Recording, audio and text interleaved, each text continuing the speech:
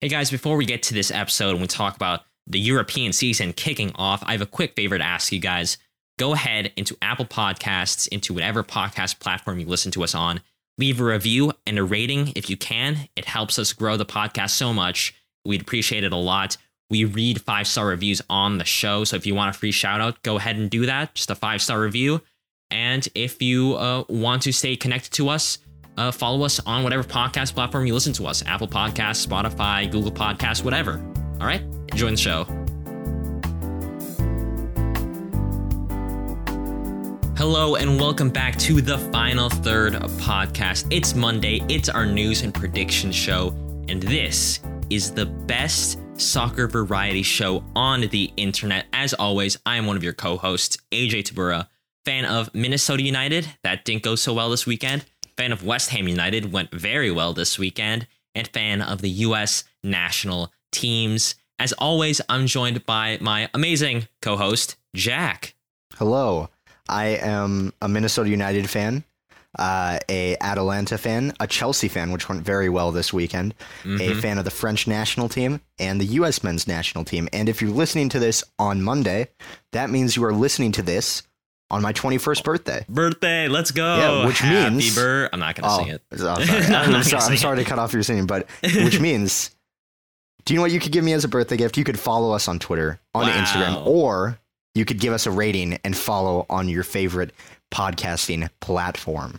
Yes. Well, Jack, happy birthday. Thank you. We're recording this the day before your birthday. Happy 21st birthday. It's been a great time recording this podcast with you. I'm really glad I have you as my co-host. And yeah, live it up on your birthday. I know you're going to go to a great restaurant to celebrate your birthday. Yeah, so a Mexican restaurant. Let's go. Yeah. I do have to say, I'm surprised you didn't mention Newcastle United as one of your favorite teams.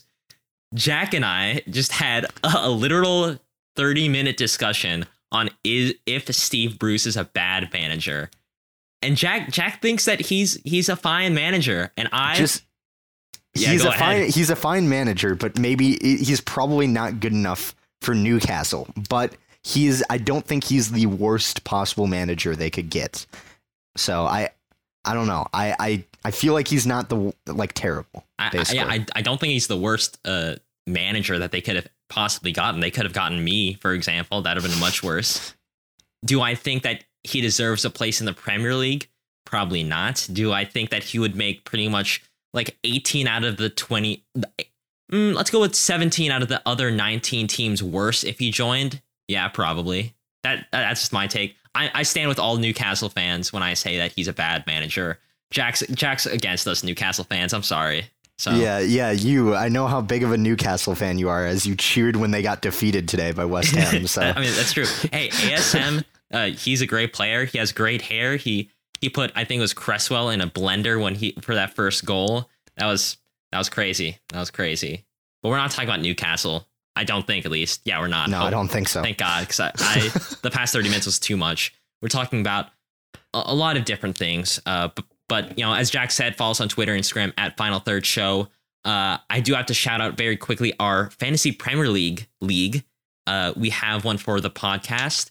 If you want to join, you could still join, and it won't really matter for the first couple of weeks whether you join late or not. You could still, have a good chance of doing pretty well in the league. Jack is currently sitting in a respectable 5th place out of the 14 that we have right now. I'll take it. 76 points. I, however, in AJ fashion, am outscoring him, and I'm doing even better with a winning team FC, my team, with 87 points. However, all of us are getting destroyed by the first place team, champions of Europe, by the guy's last name is Tuchel. I don't know if that's I'm not sure if that's his actual name. I think that's someone else. I think that's something else. Well, I don't know if there's any relations there. Maybe, but no. He's got 105 points. I think he had Ben Rama, Salah, Fernandez. That's a crazy team to win there. So if you want to join and potentially take over the first place spot away from Champions of Europe, go click that link down below. Let's get into our first segments for the show. It's our news and predictions episode. We're going to talk about some news, and we're introducing a new segment. Recently we've been doing the transfer hot or not, where we decide whether, something is a transfer is a hot transfer or not a hot transfer. We kind of like that. So we're going to develop that into a new thing called score lines, where we have these different, significant games that we aren't talking about in our predictions. Like this week, in our predictions, we're talking about the Dortmund game, the UEFA Super Cup, other such games like that, like Brentford versus Arsenal, like all of that stuff. That's going to be the predictions. But there are still some games that we haven't talked about in our prediction segment that we think deserve some airtime to talk about the major implications it has on the season and the major trends that we're seeing out of this game. So we picked 5. I don't know if we'll do 5 every time, but that's just what we did.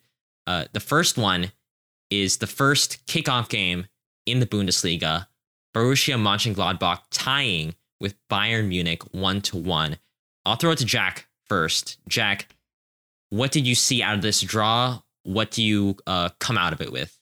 Well, it's not Bayern being Bayern. That's one of the big takeaways. This is not the same Bayern Munich that was really a well-oiled machine under Hansi Flick. It's a lot different, and it's a lot. Some of it is new signings like Dayot Upamecano not being fully acclimated to the team necessarily yet, but some of it you have to feel like some of it comes down to the manager right now, Julian Nagelsmann, because he actually hasn't won a game yet as Bayern's head coach. I might be wrong on that, but when I looked, he hasn't won a friendly.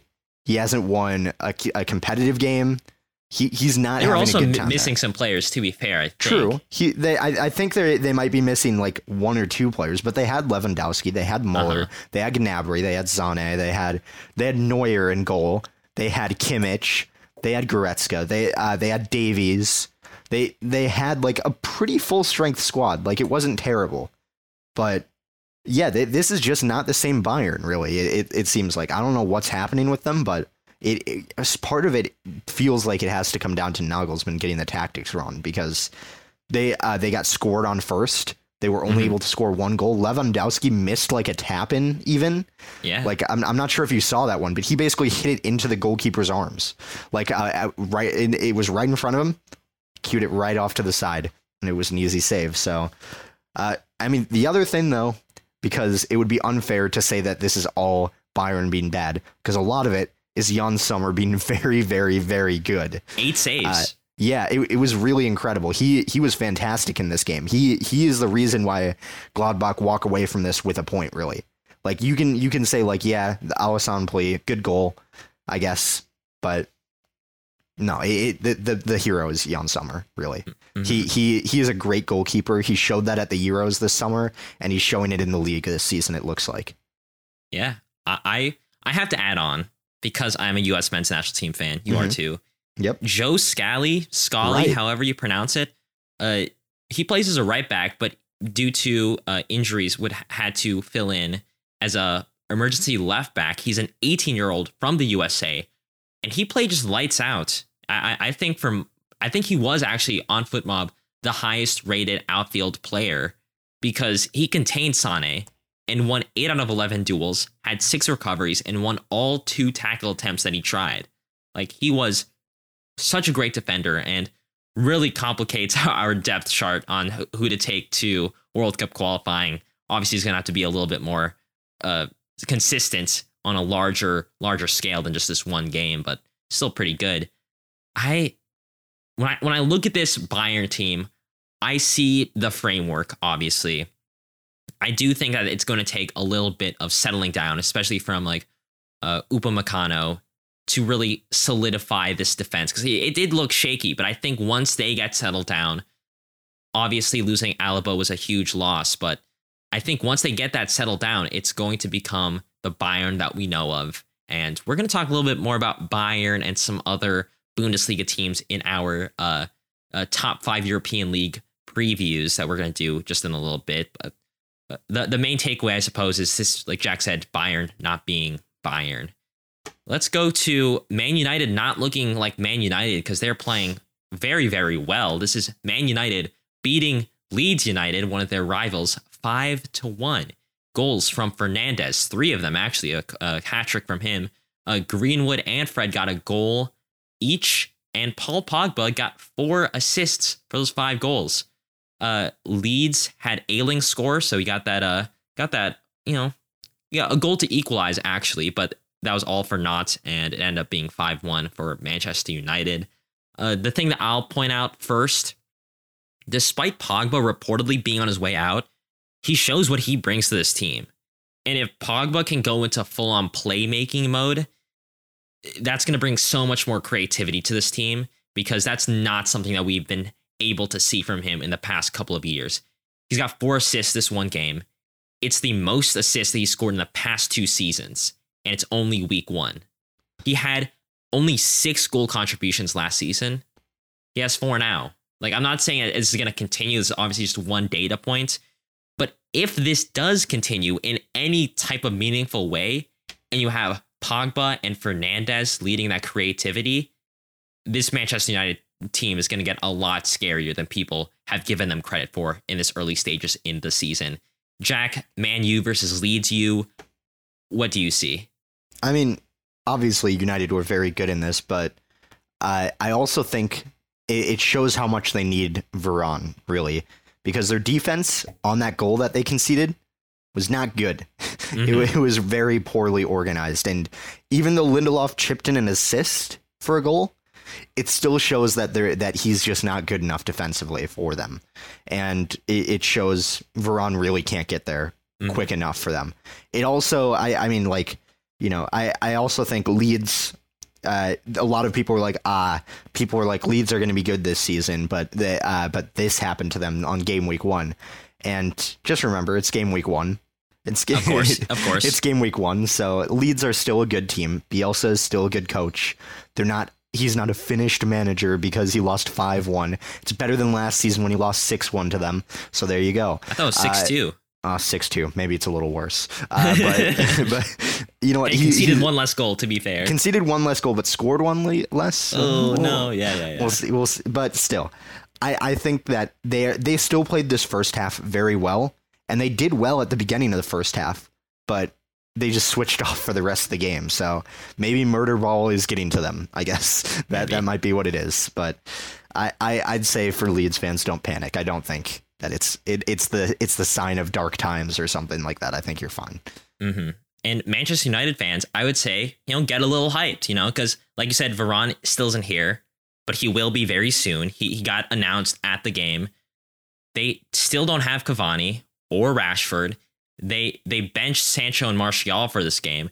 And if they really want to use them, they have Van de Beek and Jesse Lingard on the wings. Like, that is a lot of attacking talent that they still have not unlocked yet, that they can and will. And it's going to get even scarier. They're not going to score 5 goals every single game.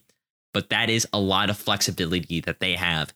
And now I'm thinking, like, maybe 3rd place was just the floor for them. Maybe if they play very well, they can challenge for a title. Like Fred scored. Jack, Fred scored a goal. I know. This is the end of times. Oh, he scored goals, whatever. But like, I don't know. That's crazy. Let's talk about crazy some more, Jack. Lille versus Nice, 4-0 win for Nice.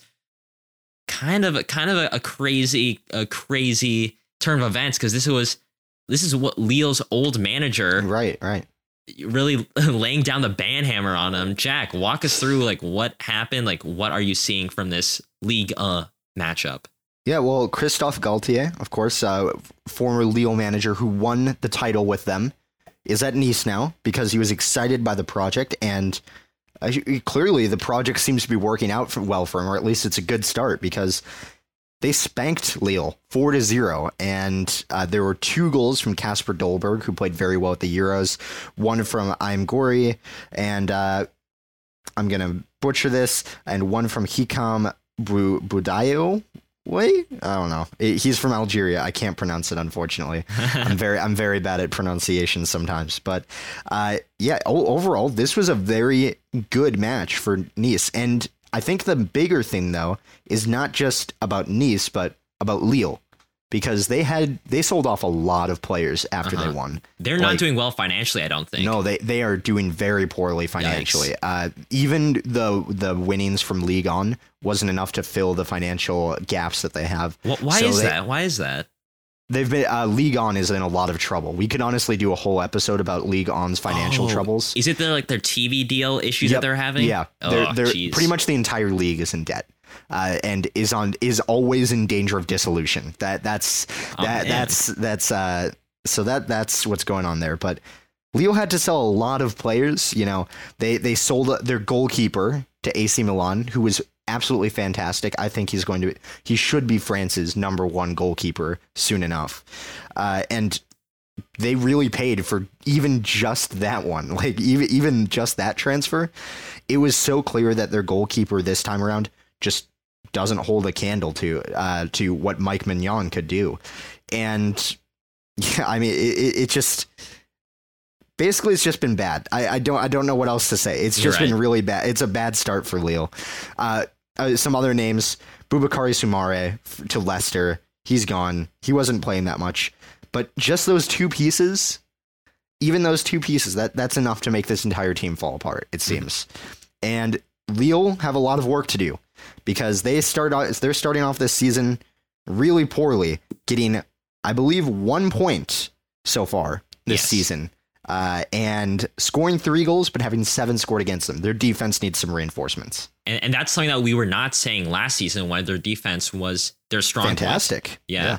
It was all Mike Mignon. Yeah, exactly. Like that's their offense really wasn't that great last season, and their defense was really, really great. If their defense falls apart as they did this game for the rest of the season, you'd be like, yes, of course, this is the second game of the season. But I don't know. We're going to be talking about Lille later on, and we'll see where we put them in the table. I have nothing else to say about Lille, so let's go on to Tottenham versus Man City. Just happened today when we're recording this. 1-0 win for Tottenham Hotspur. A Son wonder goal, playing as that false 9 outside of the box shot. In my mind, it was a really gritty win for Tottenham. I liked what I saw sometimes. I didn't like what I saw. But overall, it was a good win overall. Said overall twice there, whatever. Especially without Kane or their new signing, Gil or Romero, playing any substantial minutes. Defensively, I think they were very sound. And makes me terrified to potentially be playing them. Because, Nuno is known for having that defensive stability.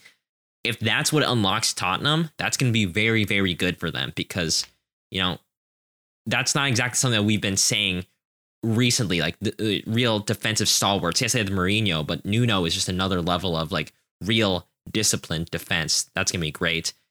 But overall, the things I didn't see that kind of made me worried about these two teams was City, and to a lesser extent Spurs, really were lacking an actual striker. And they played false 9s. Was it Torres for City and Son for Spurs? Right. Yep. City had an XG of 1.17, had 13 shots, and just couldn't muster anything crazy. They need to sign Harry Kane if they're going to, and they need to do it like very, very quickly, because they need that output. Jack mentioned it in the predictions last week for them. They need that number 9. City's lineup, I'll mention this really quickly. City's lineup had the most expensive total transfer fee lineup, whatever, in history. Their starting 11 cost £550 million total. 50 million per player, and they lost. Nice. Nothing much to say there other than that's kind of funny. Jack, Tottenham versus Man City, what did you look at that as? Well, I think like with Spurs, you're talking about defensive stability, and I'm not completely convinced as well, because City was able to get a lot of shots in, because they weren't necessarily like defensively solid in the way like I know I'm going to name drop them here, but Chelsea are, like, where they really restrict the amounts of shots on target. So all like I think if Tottenham come up against more teams that have those like more clinical number 9s, like for example, they might not be the best example, but Liverpool, Firmino and Jota were both on target. Salah, Mane, like if they come up against those kinds of teams, I'd be worried, because they actually have clinical players who can finish them. those chances. So they're still giving up chances. So I'm not completely convinced about the defensive solidity yet. I think it's more of a result of City not having their best defense and playing a really error-prone left side of defense, really, in Benjamin Mendy and Nathan Ake, which doesn't give anyone confidence, really. I think that side of defense, and then just I think plus not having a number 9 was the other big issue, but that could be City for their whole season, depending on the result with Harry Kane. So we'll see what happens. Again, first game of the season, but I'm not completely convinced that Tottenham are going to be this defensively stable powerhouse, I guess. Yeah. It could just be because I'm a Chelsea fan, but I'm not convinced. No, I mean, thank you for bringing the logic. I think maybe I was too bullish on Tottenham. That makes sense. I think especially once they bring Romero in, we could see something. True. But you're right. This is one data point. The trend line still has to be established. Mm-hmm.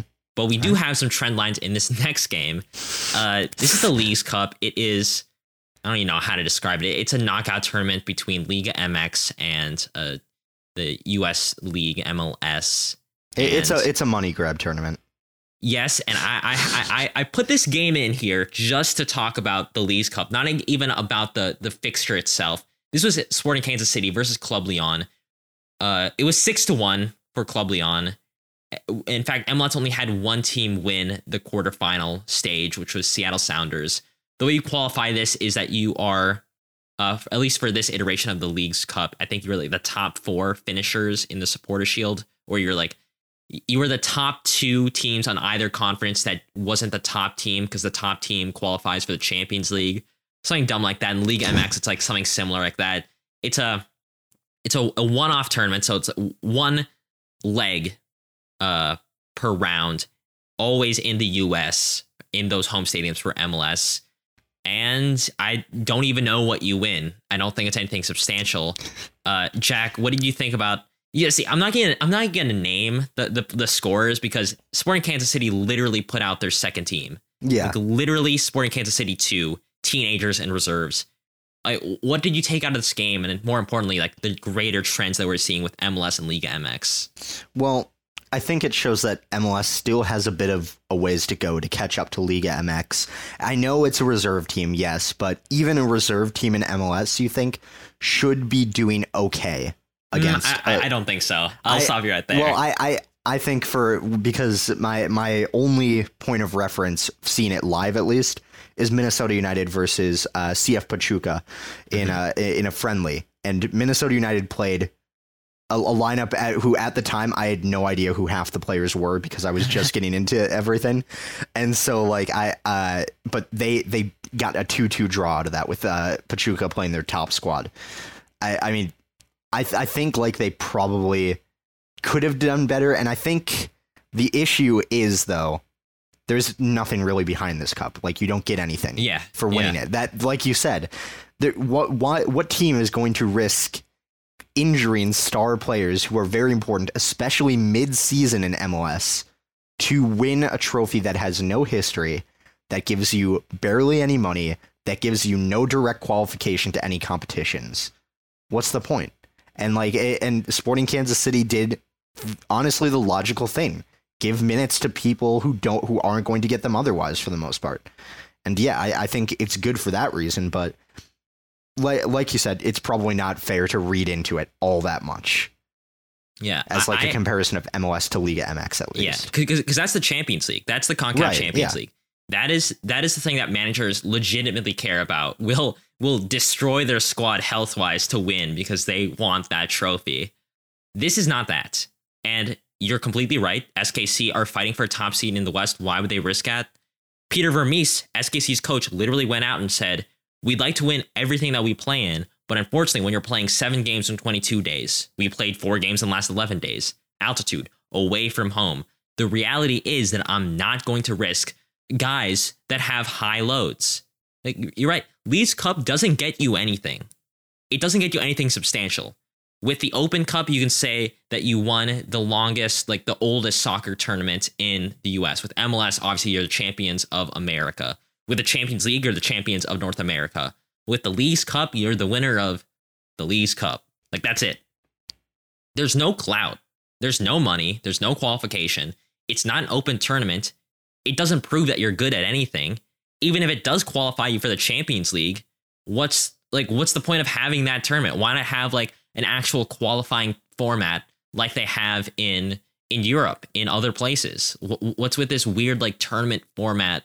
Like what is the point other than pride for winning the Leagues Cup?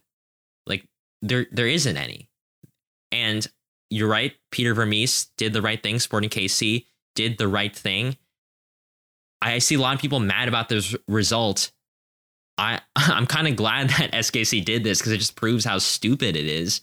And I think the stateside guys, I know a lot of MLS, people who are very into MLS, like, we're kind of disappointed that this happened. But really, like, this is so stupid.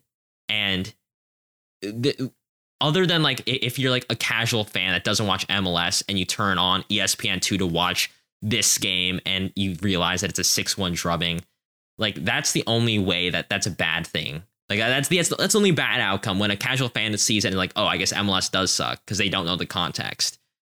Like, there are better ways to make a Europa League style tournament, like opening up to different countries, like actually like running it similar to the CONCACAF Champions League. This is just not it. And I really don't understand why anyone actually likes this tournament in the current format that it is. Sorry, that's just my rant. I know I talked a while for that, but that's just how I see this entire thing. Let's move on from our scorelines because I'm sick of talking about SKC losing.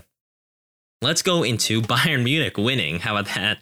We're going to talk about the Bundesliga, Serie A, Liga, La Liga, basically the top 5 European leagues other than Premier League that we covered last week.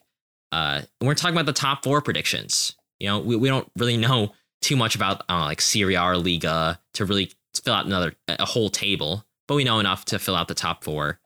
Jack, which league would you like to start on? Anything at all? Let's go. We have an order on our little script here, so let's go in that. And do you want to go from 4th to 1st, maybe? Yeah, sure. For the Bundesliga, is that what you're seeing? Yeah, for Bundesliga first. All right. Well, I'll let you have the honors. Who's your number 4 spot for Bundesliga? Number 4 spot for me is going to be Wolfsburg. They had a promising season last time around, and they have a decently good squad with some good depth in there. Really good defense. I mean, they pretty much put up a brick wall last season in defense for a number of games. I think they posted something like 10 clean sheets in a row. Very good, yeah. Yeah, so they're a really good team. They have a decent attack, or at least good enough when your defense is that good. So I think that they should be just good enough to get into the Champions League this time around. All right. I went a different route. This is I think they finished 5th last time around, Bayer Leverkusen. Okay, yeah. I think they got what it takes to make it in. I don't really have any like really detailed analysis other than Florian Wirtz is a very, very good player who I believe is only 18 and has already made major strides for this Bayer Leverkusen team. I think he's going to have an increased role. Patrick Schick obviously had a good Euros. Doesn't necessarily translate, but he's still a good player, even if he's getting up there. Paulinho, their new signing in the defense, Mitchell Bakker. You know, a pretty good squad. I think Wolfsburg kind of overperformed, especially defensively. I don't know if really we can look at that as something that's going to be a continued success. I know a lot of people are also predicting them to go 5th or 6th. Like this midfield in the Bundesliga is very, very good. You look at Bayer Leverkusen, you look at Wolfsburg, you look at even Mönchengladbach. Like these different teams could all qualify for that 4th spot. But the top 3, I think, are very set in stone. Jack, who is your 3rd spot in the Bundesliga? I have RB Leipzig in 3rd this time around. And the reason why is Jesse Marsch. Yes, he did very well in the Austrian Bundesliga. I want to see more of him in the Bundesliga. And I think he is a very good manager. But I want to see more of him before I'm able to say, like, yes, he is a manager that will take them to the very top of the Bundesliga, because Nagelsmann was a great fit at RB Leipzig. And, you know, they've been losing a lot of personnel over the past few seasons that has weakened them significantly. So I don't know. I think they are a good team. I just don't think they're making top 2 this time. All right. I am right there with you. of all the strong German teams last year, I think they're the most precarious in terms of their position right now. They lost some of their starting center backs, one of them to Bayern Munich, and they've hired a relatively unproven Jesse Marsch. I think he's good. I know you also think that he's pretty good. Yeah. But it's one of those things where it's a wait and see, until we see something different. We just assume that he has a chip on his shoulder. He needs to prove it to us because we matter the most before we really back him. I'm guessing I can guess who your number 2 is, unless you had some crazy upset. Who's your second place in the Bundesliga? I probably do, because I have Bayern Munich in second place, actually. Yo. I actually do. And the reason why is I don't trust Nagelsmann at Bayern Munich. I talked about it earlier. He's not doing well. And with the personnel they have, yes, they're missing Pavard still. That is the only really notable player they're missing, as far as I can tell. And I think maybe Lucas Hernandez. But still, they should be winning games in preseason, especially against the teams they played against. They were losing 3-0 to Napoli, which Napoli is good, but Bayern Munich is Bayern Munich.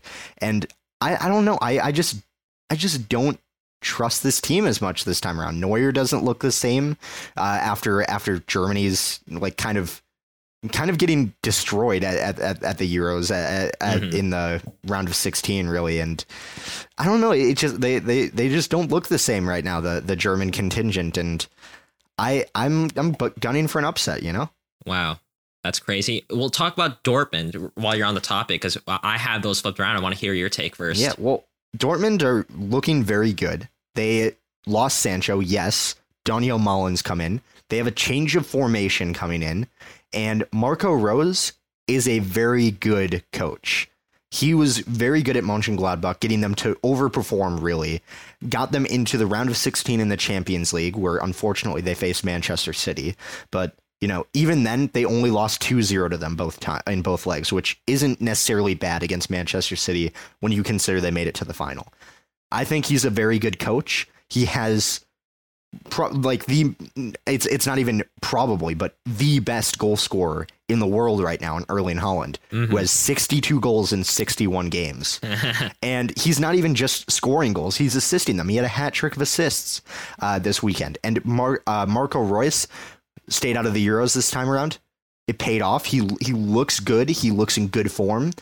Gio Reyna looks very good and very up for the challenge. Everyone looks very good on their team. And I'm this could all go downhill, because if Dortmund get absolutely battered in the Super Cup, then that changes my mind immediately. But until it's proven otherwise, 5-2 win against Eintracht Frankfurt, that's impressive, because last season they were losing to them 3-1.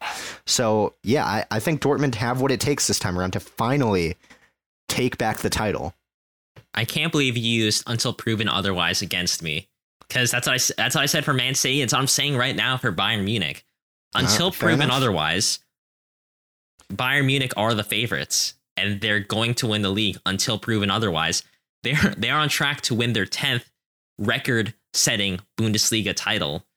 And yes, they've taken a step back, but Bayern are Bayern for a reason. Germany have sayings, idioms, expressing how good Bayern is. They are super Bayern, and I can keep on going on and on. But the fact is, when you look at the title races of before, right, the only times that any team had even the chance of winning was when Bayern Munich were going through a crisis. If there was something really setting them back, like the only way for RB Leipzig or Borussia Dortmund to win this title is if they are perfect. Bayern Munich can afford some losses because they know that they're going to be super consistent in the long run. Borussia Dortmund and RB Leipzig have to be as close to perfect as possible, because that is the pace that Bayern Munich sets every single season. Until proven otherwise, I'm backing Bayern to win Borussia Dortmund number 2. That's just how I see it. All right. Fair enough. I wanted some upsets, and I want Reyna to win a title, so I guess you're not backing him. I don't know. Yes, I guess you are the better U.S. men's national team fan. I guess so. Well, let's see who we have winning Serie A, because I don't know, maybe a U.S. men's national team player can win it, and that's going to be Tanner Tessman and actually Busio with Venezia. Yeah, of course. Yeah. They're going to do great. Well, let's kick it off with number 4 for Serie A. I'll start this off. I have AC Milan 4th. I think losing Donnarumma is going to be obviously a big hit for them. Yes, they brought in Tomori, Mignon, Tonoli. Why did I say Tonoli? Tonali. He's not a pasta. I'm sorry. Giroud, obviously, that's a pretty good haul. AC Milan, however, I don't know how consistent they could be, especially when you look at the 3 teams I have above them who have proven how good they are. Newsflash, I have Atalanta right above them. And I think Atalanta are miles ahead. Not miles ahead. I think they're very much ahead of AC Milan in my heart and in these predictions. Jack, 4th place. What do you say? It's really tough because I just debated changing it around a little bit, because I forgot about one key transfer to one of these teams, and I am actually going to change it around because I think it probably works. I'm going to go for Inter Milan in 4th, actually. Okay. And the reason why, they lost their biggest source of goals. They lost a lot of their assisting capabilities and defensive status with, Lukaku and Hakimi leaving. And, they brought in Edin Dzeko and Denzel Dumfries, but think about that's still a downgrade, however you look at it. Like, Dzeko is old. He's very old. And Denzel Dumfries, yeah, he's a good right back, but he's relatively unproven at like the top level. So I think he'll be great, to be fair. I think he'll be good. I don't think he'll match the levels of Hakimi, because that's a high standard to hit. Mm-hmm. So I think they're going to take a step back this year. And also, they don't have Conte. I mean, that's a big thing in and of itself. Like, no Conte, no party, honestly. So I think they're going to take a step back and go to 4th. And you put who you had right above them. So I have AC Milan right above them. Okay. I think they've had a better offseason, personally. Giroud, of course, he's been fantastic for them since he came in. Like, give him minutes and he scores goals for you. Fikayo Tomori, of course, another Chelsea player coming in, doing very well. And yes, Donnarumma leaving is going to hurt them. It's true, but they're still going to be a good team because they have Mike Mignon coming in, who is the best goalkeeper in Ligue 1. I know you think it's Keylor Navas, but I still think Mike Mignon was the best one last season. Sandro Tonali, like you said, very, very good player for them. I think they just have what it takes to beat their intercity rivals. No pun intended there. That was very good. That was very good. My 2nd place team is Inter Milan. Yes, they lost Lukaku, Hakimi, Ashley Young, if you want to include him. But, I think Dumfries, Çalhanoğlu, Dzeko, I think they're fine additions. I also include Zinho van Heusden, who's a defender from Standard Liège in Belgium. Even with those acquisitions, even if they're not the flashiest, their squad is still very good. But like you mentioned, Inzaghi is not Conte, who was a major driver of Inter's success. I think they will take a step back. I still think their squad, when you look at it top to bottom, is still good enough to not take a huge step back and just fall to 2nd. I'll mention my 1st place because you can probably tell based on who I picked. It's Juventus. Yeah. Getting Locatelli would be a huge, huge upgrade for their pretty uninspiring midfield from last season. Allegri also is a more complete and proven coach than Pirlo was. He's a better man manager. He's a better tactician. Everything about him is just better than Pirlo. And I think, they kept a lot of their players. If they lose Dybala, that'll be fine. I guess they can deal with that. But overall, I'm liking what I'm seeing from Juventus because they kept a lot of their key players that have gotten them success in the past while upgrading the position that they needed the most to upgrade, the manager's side. And I guess you can also include the midfield with Locatelli if they get him. But Allegri's a huge get, and I think that's going to be the X factor for the Serie A. Jack, your 2nd and 1st place as well. Who you have? Second place, I wanted to put him in first, but I couldn't do it. Atalanta. I have him in second. I wanted to put him in first, but I just can't. Losing Christian Romero is a big loss. Mm-hmm. Yes, they still have Luis Muriel and Duvan Zapata. I'm very happy that they still have Zapata because it looked like for a while he might go to Inter, and then Atalanta might get Edin Dzeko. I'm so glad that didn't happen. Thank God. That would have been such a downgrade. But their attack is still good, but their defense is not anymore. Without Romero, it goes down a lot, and without Golini as well in goal. So they're gonna be a little bit shaky this year, but they're still pretty good. They're still a good team in Serie A. They've upset the Giants before in games, just not to win a title, just not enough to win a title. And Juventus, I have in first. The main reason is Allegri. He's a good manager. He's brought them to the heights, and he's a fantastic manager. Upgrade on every level, like you said on Pirlo. I don't know what else I can add except for another trophy for a U.S. men's national team player. You know what? Yeah. Look at that. Two leagues in, I've predicted U.S. men's national team players to win in both of them. I've predicted it in all three. Pulisic to win it at the first one. Look at that. Wow. Well, it's gonna end here. It's gonna end here with Liga. It could. Oh wow. Okay. Well, it could continue with La Liga, but at least for me, newsflash, it's gonna end with Liga. I'll start this off. Do you want to go from first because it's pretty obvious? Yes. Well, let's say it in the count of three. Ready? All right. 1, 2, 3. Ungers. PSG. What? PSG. No, it's PSG. PSG. Yeah. They have the best squad in Europe right now. Honestly, I said in the Premier League, Chelsea has the best squad. Yeah, PSG has the best in all of Europe. Messi, Neymar, Mbappe, Ramos, Verratti. They've got Wijnaldum. That's probably lesser down on the list. Keylor Navas, Gigi Donnarumma. They've just got every position. Hakimi, yeah, of course. Every position is just set to go. If this team doesn't win the title, it is probably the biggest failure in sports history. Yeah, in sports history, honestly. Yeah, it's the biggest choke of all time. For real. All right. Well, I'm glad we got that out of the way so we don't leave the fans in suspense. Yeah. Who's your fourth place Liga team? This one's a little bit strange because they're under a bit of a crisis right now. But I've actually gone for Olympique Marseille.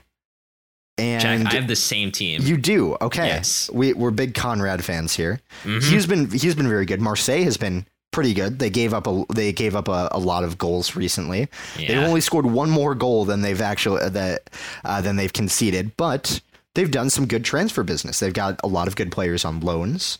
They've gotten some decent goalkeepers. They've got Cengiz Under comes in from Roma. Conrad de la Fuente comes in from Barcelona. You've got Gerson Fernandez from Flamengo. You've got I could go on and on, really. There's so many players that they brought in, and it shows that they have an intent to actually rebuild this squad, which is very good. I believe they actually have a new coach as well. Sampaoli. Mm-hmm. Not maybe the best coach of all time, but not bad, certainly. And I think that they'll get second. All right. Well, fourth? Wait, did you say second or I said fourth? You said second? Fourth. I have them second. Yeah. Oh, wow. That's even more crazy than I have. I have them in fourth. Wow. Okay.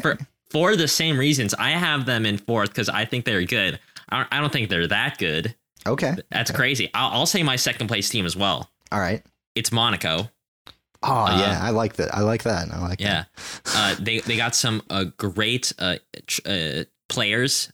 Is it Boadu in? Is that how you pronounce it? I believe you are right on that. Yeah, they have Boadu. They brought him in. He's going to be a great striker for an already great side with Ben Yedder, Golovin, Martins, Fofana on the side. I don't really know if they took too much of a stride backwards. If anything, I think they took a stride forwards. And so that's why I have Monaco. My analysis on Liga sides are not going to be great just because I don't watch too much Liga. And I still won't, even though Messi's there. Jack, I'm now curious to hear your third place side. Is it going to be... I'm not going to guess. I just want to hear. What is Monaco. I have Monaco in third. Okay. I think they're very good. And the only thing is, they just haven't fixed some of the issues that they had last season, which is their defense. Their defense is oftentimes a liability. And I think that is pretty much going to be their downfall, in trying to secure like first or second place. I really think that it's going to hurt them. They almost always gave up goals, really. There was a streak where they kept a lot of clean sheets, but yeah, I also think that towards the end of the season, they were just giving up goals left and right. And I don't know. It hurts to put them this low, but I also think that Marseille has a better squad than them right now, honestly. All right. I don't know if I can really say that a bunch of new players are going to automatically, usurp Monaco. But yeah, we'll see. My third place team was Lyon. Losing to Depay hurts, but I still think they have a talent to at least compete for a Champions League spots. Obviously, if they're in third place, they're not going to get automatic qualification. But, I think they're going to be up there. Jack, obviously, because I picked those 4 teams, I did not pick Lille to even make the top 4. I think they're going to have a serious downgrade, and that's why I don't even have them competing for that top 4 spots. Who is your 4th place team? Is it Lille? Is it Lyon? Who is it? It's actually not either of them. Oh my gosh. I love this. I think Depay... It is OGC Nice. Wow. And the reason why... Gaultier is such a good coach in the French league. That's he true. is very good. He is good at getting defensively stable sides forward and to score goals. They've got good goal scorers. They have Kasper Dolberg, who is fantastic so far this season. And, this squad is pretty good. It's also very young. And Gaultier does really well at getting the best out of young sides, it seems. Like with Lille, he was very good at doing that. They have a good balance of youth and some experience here and there. But yeah, I actually think that this project that Gaultier saw in them, at first when I heard he was leaving Lille for Nice, I was like, there's no way. But when I looked into it, I was like, yeah, it's a good team. It has good players, a bright future. I think they can get 4th. I really think they do. They can. All right. Well, that's crazy. Hypothetically, where would Lille finish? 5th, 6th, where? Lille, I think 6th, and then Lyon would be 5th. I think Depay leaving hurts them too much because that was like 20 goals, I think, for them last season. Okay. They don't really have a good replacement for him. That's all I think. All right. Well, let's quickly move on to La Liga. I'll start off. I have 4th place Sevilla. Don't really have an analysis on that. I just think they're a good side. I have the same. They're good. They might lose. They probably will keep Koundé now that we have that Chelsea have the best defender of all time, Trevoh Chalobah. Okay, all right. 3rd place, I have Real Madrid. Losing Varane and Ramos is quite the loss, especially because they've really held it down the past couple of years. Gone in one window. They're an older team. Kroos, Benzema, Marcelo, Modric, all getting older.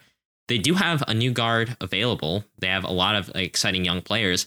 But will it be enough? And can they actually fill the void that their old and departed leaders have left? And can Ancelotti get the most out of a relatively dysfunctional group from last year? Maybe, maybe not. I think this is going to be an off year for them.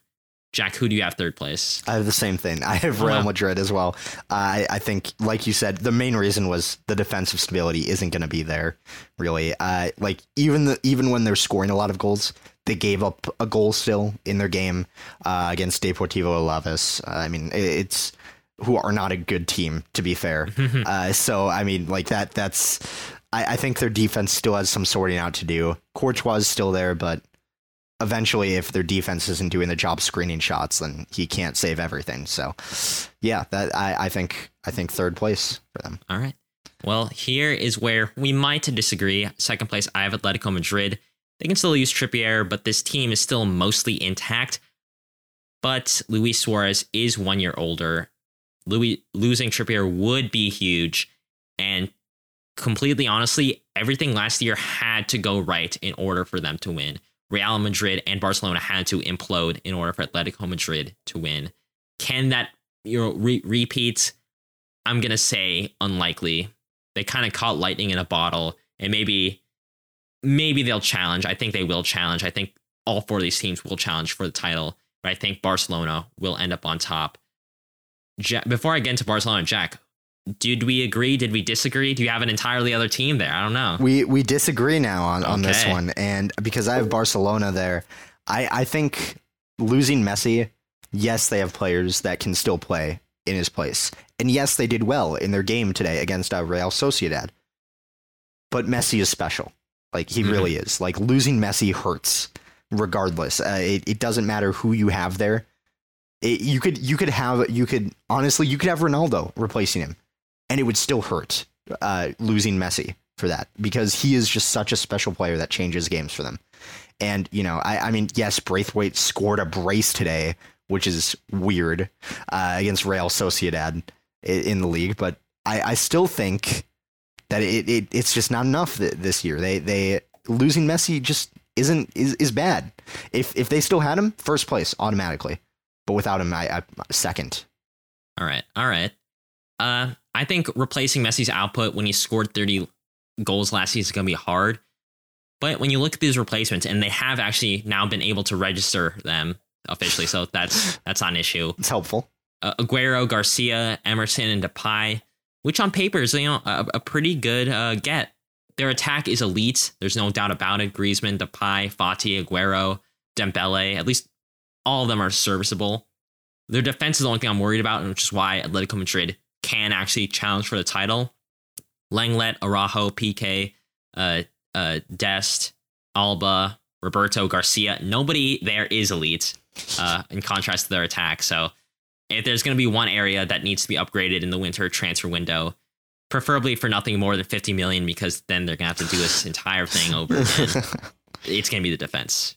Jack, why do you believe in Atletico Madrid? Before we move on to some real quick stories. You said Luis Suarez is a year older, but he's still very good, because that's what we said last year when we moved on to Barcelona. He's like, he's old now.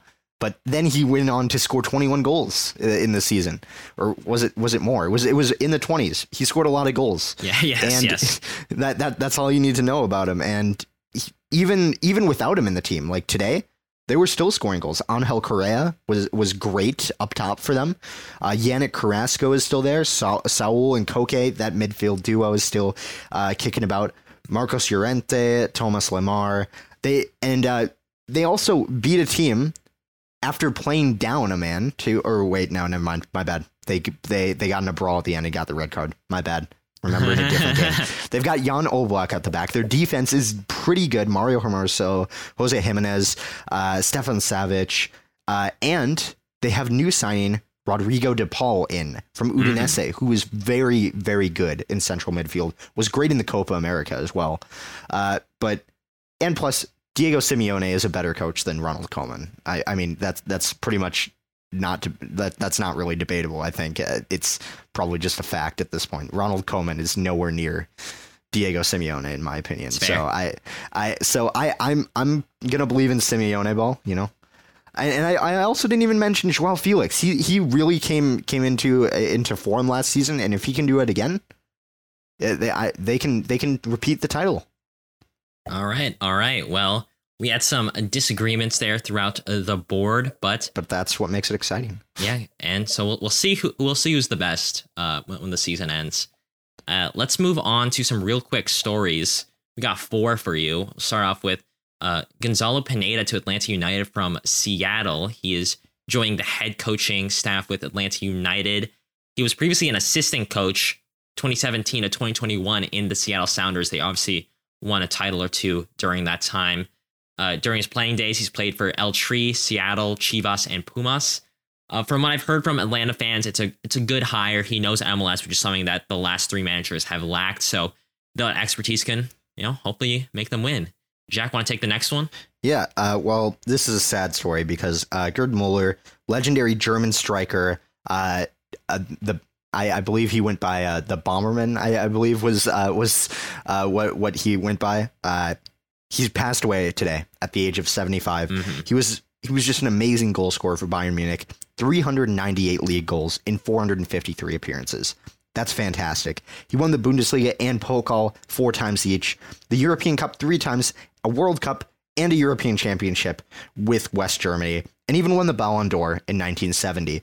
Interestingly enough, he actually finished his career playing in the USA with Fort Lauderdale Strikers. Nice. Great player. He's going to be missed. He's just a fantastic player, really. Yeah, rest in peace, Gerd Mueller. So moving to another sad story. Jack, do you want to talk about a little bit of controversy in the NWSL?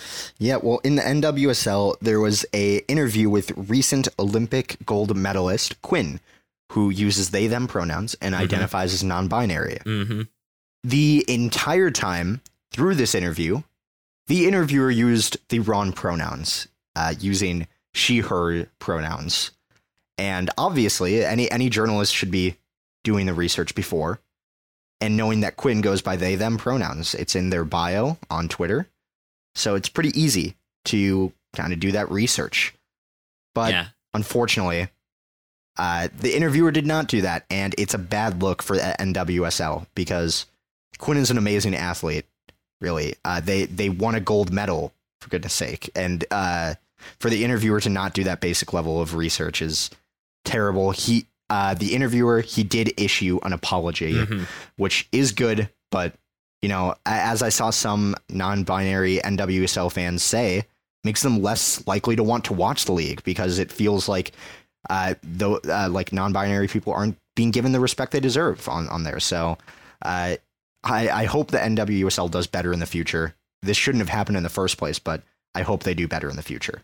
Yeah, of course. And we are hopefully going to have someone who covers the NWSL pretty frequently on the podcast talk about not just this controversy, but there is a lot more NWSL controversies in the past year. Way too much to even count on one hand. So hope we can get them on and talk about some NWSL. Well, Jack, considering that we're almost an hour, do you want to talk about some U.S. men's national team, or I'll talk about some U.S. men's national team? Yeah, why don't you take it away? Because this one, as I'm understanding, isn't all about the U.S. men's national team. It's about a few players choosing not to represent the U.S. men's national team. I guess I should call this the Mexican national team corner. This is the U.S. men's national team corner, where I talk about a big story happening with the U.S. national teams. Now that the Gold Cup and Nations League is done, we're talking about some more off the field stories, starting with Leon Araujo and David Ochoa moving from the U.S. men's national team to El Tri, making that one-time switch. Both are prominent players in their respective clubs. LA Galaxy, Leon Araujo is a right back for them, and RSL, David Ochoa is a goalkeeper for them. Both played for the USA youth teams, including the failed Olympic qualifying this past March, and now they're filing a one-time switch to the Mexican national team. Now, why is this? David Ochoa released an article on Players Tribune talking about why he made the choice. A lot of it was because he's Mexican, and he grew up with a Mexican culture surrounding him, and he was a fan of Mexico growing up. He also felt more in place with the Mexican national team as he was with his idols and with his fellow countrymen. Another large part of it that cannot be ignored is that the road to becoming a national team player was easier for Mexico. With the US, you'd have to compete with Turner, Steffen, Horvath. That's very difficult because they're all very good. With an aging Memo Ochoa for Mexico, and I'm forgetting that their second goalkeeper. They're both very old. David Ochoa will have a better chance getting in here again with Mexico. Leon Araujo, it's the same story. Dest, Cannon, Shaq Moore. You could look at even Yedlin and Scally even. That's a huge depth chart that you have to break into. But even beyond just opportunities to play, Ochoa talked about his struggles with depression as a first-gen immigrant, being cast aside as U.S. fans and players just disregarded him for being Mexican and speaking Spanish, but also being cast aside in Mexico by his fellow Mexicans because he grew up in America. There's more to it, and I highly suggest people give it a read. But there are a couple takeaways I got from this entire situation. Number one is that this is an insanely personal decision that is very hard on the player. David Ochoa is a month older than me, just a month. If you told me that I had to decide whether or not to side with the Philippines or the USA, I would probably not be able to decide, if I'm being honest. I don't understand why people call him a snake or badmouth him for this decision when it's so clearly a decision that goes beyond the scope of the game and it's something that affects him personally. Number two, I'm seeing a lot of fans say that he has a bad mentality. And actually, we don't want him because he wants just like an easy way to becoming a national team keeper. He doesn't want to fight for it. He and Ochoa just have this bad mentality. That's kind of stupid, in my opinion. First of all, remember that's a personal decision too. Players are humans. Second of all, players are workers too. Would you rather work for a company that won't promote you or move to a company that will promote you, give you a raise, and is more in line with your personal identity? Probably take the second option. Him becoming a starting goalkeeper, for a prestigious national team is good for his development as a player, an asset, and even as a person. And third of all, do people not realize that we got Brooks, Musa, and Des, some of our best players, because they honestly weren't good enough to be a part of their home country's national teams, so they chose to play for us because we gave them the opportunity to play? Or are we just choosing to forget all about that and just hating on him because he's going to our arch rivals? And number three, it tells us some systematic issues. The U.S. men's national team, until very recently, was not a great place for Mexican Americans to play in. Coaches would force them to speak English even though they spoke Spanish mainly. There wasn't any Hispanic presence on the coaching staff or really with any of the other players. And the outreach to recruit them was minimal due to racial prejudice. Herculez Gomez, who's a former U.S. men's national team player and currently an anchor for ESPN FC, did an interview with the Scuff podcast about it. Go give it a listen. It was a very stark contrast to the rosy picture we get with European dual nationals. Yes, Greg Berhalter has done a much better job at recruiting dual nationals and building a good culture, even for these Mexican Americans. But it goes a lot further than Greg Berhalter and is something that we need to change. We need to bring back the Spanish language U.S. soccer count. It stopped around 2018 and 19. Don't know why. We need more Mexican, Hispanic, Spanish-speaking coaches. We need to improve our outreach and heavily recruit Mexican-American players early and make them feel welcome by allowing them to be themselves, unlike with David Ochoa. And D, once we get a superstar Mexican-American player, we got to market the heck out of them and make them a positive role models for Mexican-Americans who feel out of place. I feel like the U.S. men's national team does a good job recruiting European dual nationals, African-American players, and obviously white dudes. But it falls short on other minority groups that are disproportionately underrepresented in U.S. soccer. Asian Americans very recently have fallen off the map, and for some reason, they're not getting the representation in those youth camps in the national teams.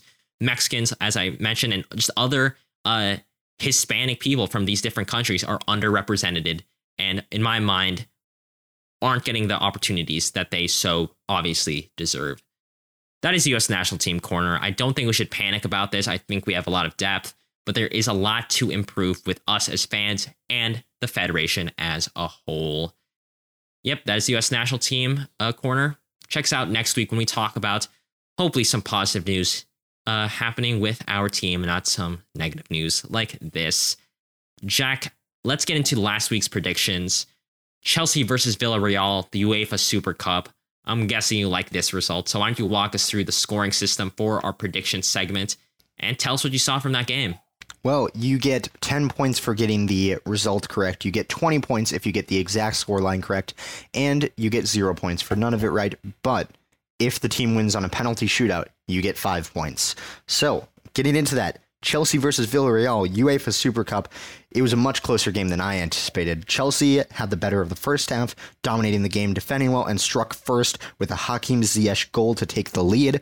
But unfortunately, Ziyech went off injured at the end of the first half with what looked to be a dislocated shoulder. Looked very painful for sure. He was in a sling afterwards. Not great. And after the break, Villarreal came out swinging and found an equalizer through a beautiful Gerard Moreno goal. And the game went all the way to penalties, where Kepa was surprisingly subbed on. A lot of people, including myself, were a little skeptical of this decision at first, but he proved to be the hero. He really did. He saved 2 penalties, including the decisive one from Raul Albiol, Villarreal's captain, to start Chelsea's season off with winning some silverware right away. And I guess 2-0 for Chelsea, so I'll take 5 points for winning. My team got to win anyway, so that's what I care about. Reed guessed a 2-1 win for Chelsea. Closer, still 5 points for him. AJ, though, guessed right on the money, 1-1 draw. So 20 points for him. Good start for AJ after that's actually as many points as he got in his last 2 weeks in predictions. So you can't even let me have this win. Wow. I love it. I'm letting you have it, but I had to. I just had to highlight that, All right. That's so funny. And just so everyone knows, Reed was on here because I wasn't here. I was on vacation last week. So we are going to mention his predictions as well. And let's move on to America versus Philadelphia Union. No, not the United States of America. This is Club America in the CONCACAF Champions League. Philadelphia Union are the last MLS team standing in this semifinal. Playing against Club America is going to be hard no matter what team you are. Even an above average MLS team like the Union are expected to struggle in Mexico City. Aguilera and Sanchez were the two scorers for America, and Philly just couldn't convert anything. Santos, Shabilko, and Gazdag are fine attackers, great even. But the lack of polish in the final third, name drop at Final Third Show on Twitter, bit this team in the butt. If they convert one of their 6 chances, the second leg goes from being an insurmountable task to a doable one, because without that away goal, they're facing a challenge that they've never seen before. They had that away goal. If they win 1-0 at home, they go ahead. But now they are fighting this uphill battle, and it's going to be hard to see them advance. Fingers crossed, though. Fingers crossed. Jack said a 2-1 win for America, gets 10 points. Rita's right on the money, 2-0, gets 20 points. And I said 3-1, 10 points for me. Now let's talk about kind of a banter club right now. Brentford versus Arsenal. Jack, take it away. Yeah, well, Arsenal opened their campaign on a very sour note. Well, Brentford are in a dreamland, really. Arsenal looked good for the first 5 to 10 minutes, and Brentford clearly grew into the game and struck first when Pablo Mari's errant clearance found Ethan Pinnock, passed it to Sergi Canos, who scored a beautiful goal, really. And Brentford's first ever goal in the Premier League, really exciting for them. Brentford's second came from some truly awful defending from Arsenal, where everyone missed a corner kick. And, Norgard just headed it into an empty net. And that was it. Ben White kind of stayed still not the best showing for the 50 million man from Brighton, but it's all right. It's the first game of the season. But Brentford, great job to them. Good for them. I guessed a 1-1 draw. That gets me 0 points. Reed guessed a 1-3 win for Arsenal. Oh, man. Poor guy. I feel bad for him, but AJ gets a 1-0 Brentford win, so he gets 10 points. Let's go. For believing in the Bees.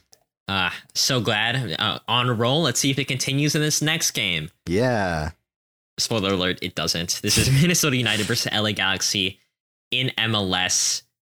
Jack, Reed, my girlfriend Andrea, and I all went to this game in person at Allianz Field. It was great. It was fun, but also frustrating. Minnesota had their chances. Our striker, Adrian Unu, just couldn't get anything on target despite so many shots. LA Galaxy's attackers terrorized Coleman and Debasi, our center backs, particularly Kevin Cabral, who was a great MLS winger, still is. I don't know why I said was. He was just running in from behind, just getting those chances. Julian Araujo, who I mentioned earlier, shut down any attacks from our left side, completely lights out. And their backup goalkeeper, Jonathan Klinsmann, yes, the son of Jurgen Klinsmann, former U.S. men's national team head coach, was the man of the match. Minnesota had so many chances from Reynoso, Unu, our substitutes, Aguadelo, and McMaster. Yet Klinsmann stood on his head and made some insane saves. 7 saves to be exact. He had an expected goals against of 1.3, yet kept the clean sheet. There's so many shots where any other goalkeeper wouldn't have gotten it, wouldn't have saved it, but he got it. Can't even be mad. They just outplayed us. But it kind of shows that maybe Minnesota isn't a top tier team in MLS. Yes, we were missing some of our best players, but they were also missing some of their best players, and we were at home. We have a lot of work to do to get to that Seattle, Sporting KC, LA Galaxy, New England Revolutions level. And to cap things off, for a bad week for Minnesota, Jack gets 3-1, 0 points. Reed, 2-0, 0 points. I was pretty close. If it wasn't for Jonathan Klinsmann, I guessed 1-1. Almost got it many times towards the end of the game. I also get 0 points, however. Let's talk about a fun game this time. Borussia Dortmund versus Eintracht Frankfurt. Jack, this is a great game. What did you see here and what happened? Yeah, well, I thought Dortmund would still be good without Sancho, but I didn't think they'd be this good. The black and yellow got an ideal start to the campaign, racking up the goals against Frankfurt. Marco Reus's decision not to go to the Euros was clearly justified as he tucked away Dortmund's first goal, only for Felix Passlack to score an own goal 3 minutes later. However, Torgan Hazard got Dortmund ahead again 5 minutes later, while Haaland added another just 2 minutes after that to make it 3-1 before halftime. And after halftime, USMNT midfielder Gio Reyna got on the board with a great goal, and Haaland got his second to bring Dortmund's tally to 5, and his goal and his assist tally to 3 overall in this game. So hat trick of an assist, almost a hat trick overall as well, but good start for him. Frankfurt would take a late consolation, though, for new loan signing Jens Peter Haug to make it 5-2. Overall, not a great performance from Frankfurt. Great for Dortmund. I guessed a 2-0 win. I'll take the 10 points. Reed guessed a 2-2 draw for 0 points. And AJ guessed a 2-1 win for 10 points. But how does it all go up? Well, Reed got 25 points. I got 25 points as well. AJ, however, got 50 points. He finally had a good week. It finally happened for him. And, you know, we took a look at this as like almost a season because we've had 32 game weeks of predictions. And overall, my record is 12 wins, 15 losses, and 5 draws. AJ has 12 wins, 17 losses, and 3 draws. The difference in those draws, by the way, comes from guests competing on the show. So that, just in case you were wondering where that comes from. So if we were to play this out like an actual season, it would be really close. I have 41 points and AJ has 39. So very close on that. We can see maybe this week does anything to change those totals. But yeah, actually, I was thinking that this should be the end of our season right here. Oh, okay. And so I'm fully willing to let you be the champion let's go. The very first season, because it coincides with the start of the EPL season and everything. True. I say this next season, we continue it until the end of this calendar year, and we'll see who's on top. And also, I didn't even ask Jack if we should follow through with this, but I'm going to say, if you want to be a part of this prediction game, go on our Twitter every week. I'm going to post it right after this episode airs. I'm going to have a poll where the fans can guess which team is going to win or draw each of these games. And we'll see if you guys can beat us. And we'll have you guys in the standing as well. The listeners will have their own category. And hopefully we don't lose to our listeners. So go check us out on Twitter for that, at Final Third Show. Jack, congratulations. How do you feel? Pretty good, given that it was that close. You know, it's almost like the City versus Liverpool title race in 1819. Yeah, so literally. It's just about that. I guess I have to be Manchester City, though, in that scenario. So I don't know about that. But I don't want to be Liverpool either, so I don't know. Well, I think I should get off on a good start here. Next week's predictions, next season, new season. Let's get started with it. Borussia Dortmund versus Bayern Munich in the German Super Cup final. I'll start off with this. Bayern had a nasty tie against Borussia Mönchengladbach. Couldn't find the net despite having a 3.12 XG. Dortmund, on the other hand, came in with a very electric performance, beating Frankfurt 5-2. However, their Klassikers are a different beast, and form just doesn't matter. Given Bayern's dominance over Dortmund recently, I'm going to go for a 1-0 Bayern Munich win. Jack, what do you say? Well, I said that there's no wins yet for Nagelsmann at Bayern. I've repeated that 3 times throughout this episode. And Marco Rose has a machine that's pretty well oiled at this point, and it's doing well. I'm actually going for Dortmund to win the Super Cup 2-1. I think it'll be close, but Bayern just don't look the same right now. I really think Dortmund, if they had an opportunity to beat Bayern for a trophy, now is the opportunity. All right. Well, let's see. Another rivalry. New York Red Bulls versus NYCFC in MLS. Jack, who is taking the Hudson River Derby? Ooh, well, NYCFC haven't lost in 6 games, scoring 14 and only letting in 3. New York Red Bulls haven't won in 7 games, scored 6 goals, and gave up 10. honestly, I think NYCFC, they always looked like a decent team, but they're really showing it now. And I think they're going to take this one 3-1. I'm not sure if they can keep out the Red Bulls entirely because it is a derby, right? So I'm saying 3-1. All right. Well, NYCFC are very good this year. Maxi Morales, Valentin Castellanos, Tinnerholm, Parks, Sands, Medina, all playing super well. They're second in the East right now. But the last time NYCFC beat the Red Bulls in Red Bull Arena was in 2017. So I'm going to play it safe, even though if there's any time they can beat them, it's going to be now. I'm going with a 1-1 draw between the two New York sides. Let's go to a spicy matchup this time. Athletic Bilbao versus FC Barcelona. Jack, what do you think is going to happen with a Messi-less Barcelona now? Yeah, well, despite being Messi-less, they actually don't look that bad this season. Yeah, they've given up some even though you have them not winning the title. Right, they've given up some bad goals, yes. Okay, yeah. But like their attack is still good enough, and against Athletic Bilbao, I think they can do enough to get the win here. I think it will be potentially a scrappy one. Actually, I predicted a 1-0 win for Barcelona in this one. Oh wow! So that's what I'm thinking for this. They look okay this season, and Athletic Bilbao didn't have a great season last time around. I don't have any real data points to go off for this season since they haven't played yet. So I'm just going for Barcelona to win. All right. Well, I'm going with a 2-1 win for Barcelona. Just like you, I think their defense is shaky. But with Depay, I think they could get some good goals, even if they can't keep Athletic Bilbao out. Like I said, 2-1 for Barcelona. Napoli versus Venezia in Serie A is next. Serie A is back. So let's talk about a Serie A debut for two Americans, Gianluca Busio and Tanner Tessman on Venezia. Venezia are newly promoted. It is going to be their first time in Serie A since I don't know when. It's been a long time. I want to say since like the early 2000s. 2001, it's been a while. It's been a yes. while, whenever it was. But because they are newly promoted, this shouldn't even debate. Do I have to go into Napoli? They're a very good team. And honestly, they could be challenging for top 4 in that 5 to 6 spot for sure.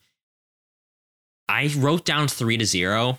I'm just going to go for it. I'm going to go 5-0 actually for Napoli. Geez, okay. I think Venezia's going to get battered because they had in the Coppa Italia today, they had to go to penalties against Frosinone. I don't even know how you pronounce it. Frosinone.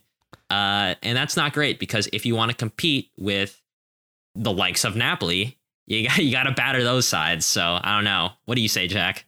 I actually was going to predict 3-0, but I'm going to actually up it as well to 4-0 this time, though. Napoli actually haven't lost since April 7th. And they've played 13 games since then. They've beaten Bayern Munich as well, 3-0 at the Allianz Arena for context. So, I mean, that's pretty impressive in that. But I just don't think they're going to lose against a newly promoted Venezia. And yeah, I'll say 4-0. I think it might be a trial by fire for Tessman and Busio. All right. I like it. Well, let's go into a more closely matched game. We'll see what Jack thinks. I think it's closely matched. It's the London Derby. Arsenal dropped points big time against Brentford, while Chelsea smattered Crystal Palace 3-0. Now is the perfect time for Chelsea to take on Arsenal, right? It'll be an easy win, right? Wrong. Who cares about Lukaku? Who cares that they put Crystal Palace into 0 shots on target? Arsenal haven't lost to Chelsea since 2019, despite being dog butt last year. It's Arteta magic. It's Mikel Arteta masterclass. He's at the wheel. I'm going with the 1-0 win for Arsenal. Reed, I know you're listening. I'm with you, bro. I'm with you. Jack, I know you're on the Arsenal train with me. I know you're on the Arsenal train. Absolutely not. I'm going to stop it in its tracks right now. Chelsea looked great against Palace. They looked good enough in the Super Cup as well. They've looked good this preseason. They also beat Arsenal in preseason, if you're remembering. With and the fact is, we scored goals against them with our second string side out against them. So I'm feeling pretty good about it. Arsenal looked extremely poor against Brentford. It wasn't just dropping points. They didn't even compete for the points in the first place, it looked like. That's how bad they were against Brentford. This could all come back to bite me. Yes, but I'm saying that Chelsea win this one 2-0. I think it's time. I think Arteta. I can't stand him winning again. Actually, I could, because then it means that Arsenal probably keep him, and then they suffer again, Arsenal. So all right. But I'm going 2-0 for Chelsea. Let's go Blues. All right. I just wanted to be a little controversial so we can. Yeah. Oh yeah. Plus we have Lukaku coming in, and he'll probably be playing against Arsenal. So if Ivan Toney was able to do what he was able to do against the Arsenal defense, imagine what Lukaku is able to do. All right. You have Lukaku, but have you ever heard of Martinelli? Huh? Granit Xhaka? Callum Chambers? Oh, wow. I think Arsenal got it. Okay. Well, Jack, that is the end of our first week of this new season of predictions. How are you feeling? Do you think you can get off with a good 3 points right off the bat? Well, I didn't believe in Arsenal, so I think I could be looking towards some good 3 points. All right. Well, I'm also feeling pretty confident. I'm really feeling pretty confident about my New York Hudson River Derby prediction there, and my Super Cup prediction as well. Jack, thank you for joining me. Happy birthday as well. If you're listening here, give Jack a happy birthday tweet. Where can people find us on the social medias if they want to do that? At Final Third Show, if you want to do that. It's a fun place. You can vote, obviously, in these prediction games if you want to do that. And see all of the bad and good takes that we have on there. More often than not, bad takes, like Steve Bruce being the best manager of all time. I'm kidding. I could barely get through that. But yeah, I just follow us on there. Yeah. And also follow us on whatever podcast platform you listen to us on. Give us a rating, give us a review. We always read our reviews out on the show. So, if you want a free shout out, go ahead and do that. Go ahead and tell your friend that you enjoy the show. Go ahead and tell your dad that you enjoy the show. Sure, he would love to hear it. And yeah, thank you for listening. We're going to see you guys this Thursday for a very special U.S. men's national team themed deep dive episode. And we'll see you guys same time, same place for our news and predictions episode. See ya. Bye for now.